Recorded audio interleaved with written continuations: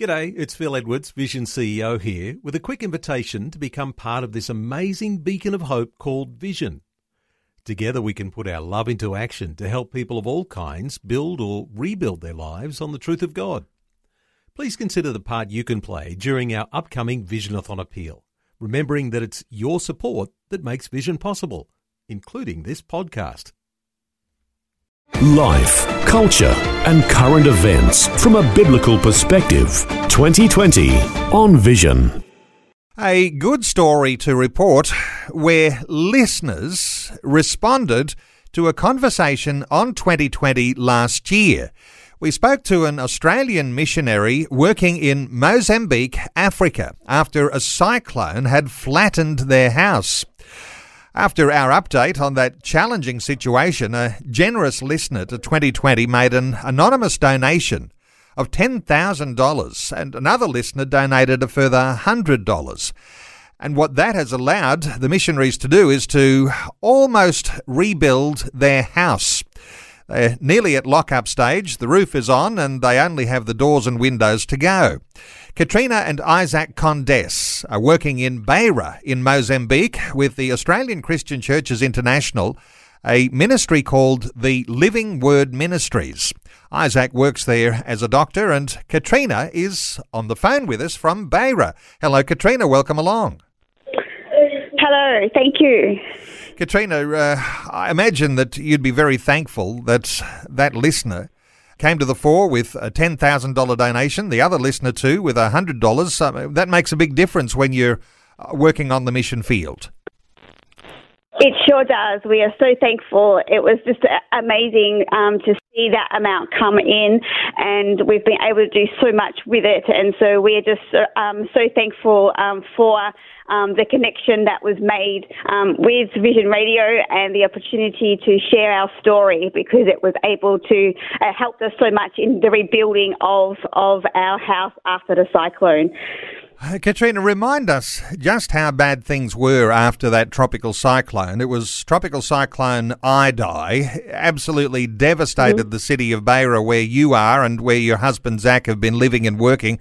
Just a quick, in a nutshell, take us back to what actually happened with that cyclone. It was something that I've never experienced. It was just such a strong cyclone that totally destroyed houses, and roofs were ripped off houses. Other houses were totally flattened, and basically 90% of all infrastructure was totally damaged in some way.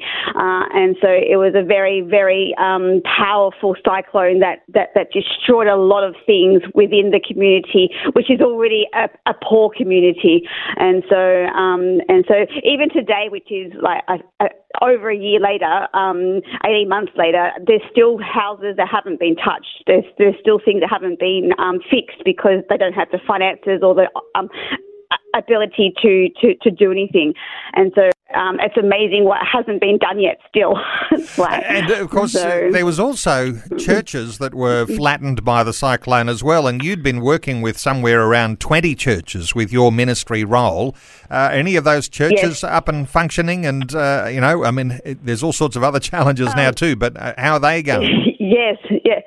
We were able to help 2 churches put their roofs back on before the wet season came, and we've got 2 more churches that we're wanting to help now that we're coming out of the wet season, and 2 other churches were able to help themselves, but many of them are still struggling to do anything. So there's still a long way to go in rebuilding churches. In your sort of community there, which as I understand it is a poorer community, lots of deaths from the cyclone. I know there was something like 1,300 people who died, but then post-cyclone there was disease outbreaks and a long time to recover from that. How long does it take when you're going through issues around, cholera and the challenges that you went through? The cholera outbreak was severe at the time, but once they got their water situation back under control, that was able to fight it out fairly quickly. So that was only a temporary thing. And so probably 6 months after the cyclone, things began to get back to relatively normal in all areas. Yeah. Where were you living after your house was flattened? Now, great news that it's almost rebuilt. Where were you living in that time after your house was destroyed? The house that was destroyed isn't the one that we were living in. It was one that was for our ministry. Had a family living in it. They just put a shack with using the tin, and they have been living in that while we are rebuilding the house for them to live in. At the moment, they're still living in that little shack. So because we need the doors and windows in, right. So we're nearly there. Okay, and of course the rebuild on the house, it was a 2-bedroom house with a bathroom, and it's now going to be a 3-bedroom house with a bathroom. But you mentioned that there are some more challenges just to get things across the line because you've had some items from the build that have been stolen. Give us a little insight here. Yeah, the property that we own does not have a fence around it, and so we have a family that, as I said, living in a little shack there to help with the protection, and we stored all of our stuff with them, but some of it was outside, and some of it we began to put inside the house that was being built. But yeah, people began stealing the sand and stones. That was the main two things. No, there was one other thing I can't remember. It wasn't the blockos. The blockos are very unique to our house. We chose a special type of brick, and so that didn't get stolen, praise the Lord. But wires, that was the other thing, the wires to put in the foundation. And so overall about 1,000 of worth of material was stolen, and so we ended up asking another person that lives next door to us to actually live in the house. It didn't have a roof at the time. We had to put up a tarp over one of the bedrooms so that he had a place to shelter, so that he could actually live in the house that was being built to protect everything, and that's helped. We haven't had anything stolen since then. So okay, let me ask you about the COVID-19, the coronavirus. Is that affecting your area, or are you safe from that? What's the situation around Beira and throughout Mozambique?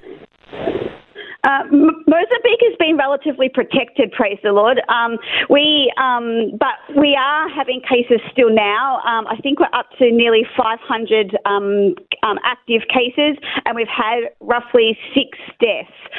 That's in the whole country. Beira particularly has been very, very protected.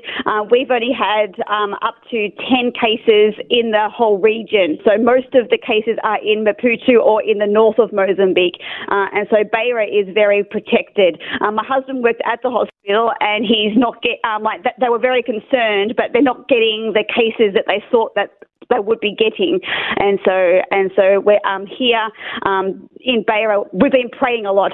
So I believe it's our prayer that's been keeping it away. so yeah. And as you say, Isaac is a doctor. He's working in the hospital there, so we'll be on the front lines if there's any escalation there. Hey, you and Isaac, you've been working to develop children's ministries around the churches that you're supporting. You've got some plans too coming up around working with underprivileged children. What are you planning to do? Yeah, on the land where we're building that house, we would like to turn that into it's called Pepe, which is a preschool for underprivileged children. We want to be able to, that area in particular has a high HIV level in the adult community, and so many families have had at least one parent pass away, and so many of the children don't have the ability to get a good education, and so we are wanting to provide something where they can come and get good kindergarten, and then there's a school nearby that also helps with underprivileged children, and so we connect with them so that they can then go on to school and have and know that they're continuing to get a good education. So that's our plan. And how long do you and Isaac expect to stay in Beira in Mozambique? I know you're long-term missionaries. Is that your plan to stay on? Our plan is to basically stay here unless God calls us away. Zach would like to maybe do some extra training at some stage, which we would do probably in Australia. But our long-term goal is to continue to work and minister here in Beira.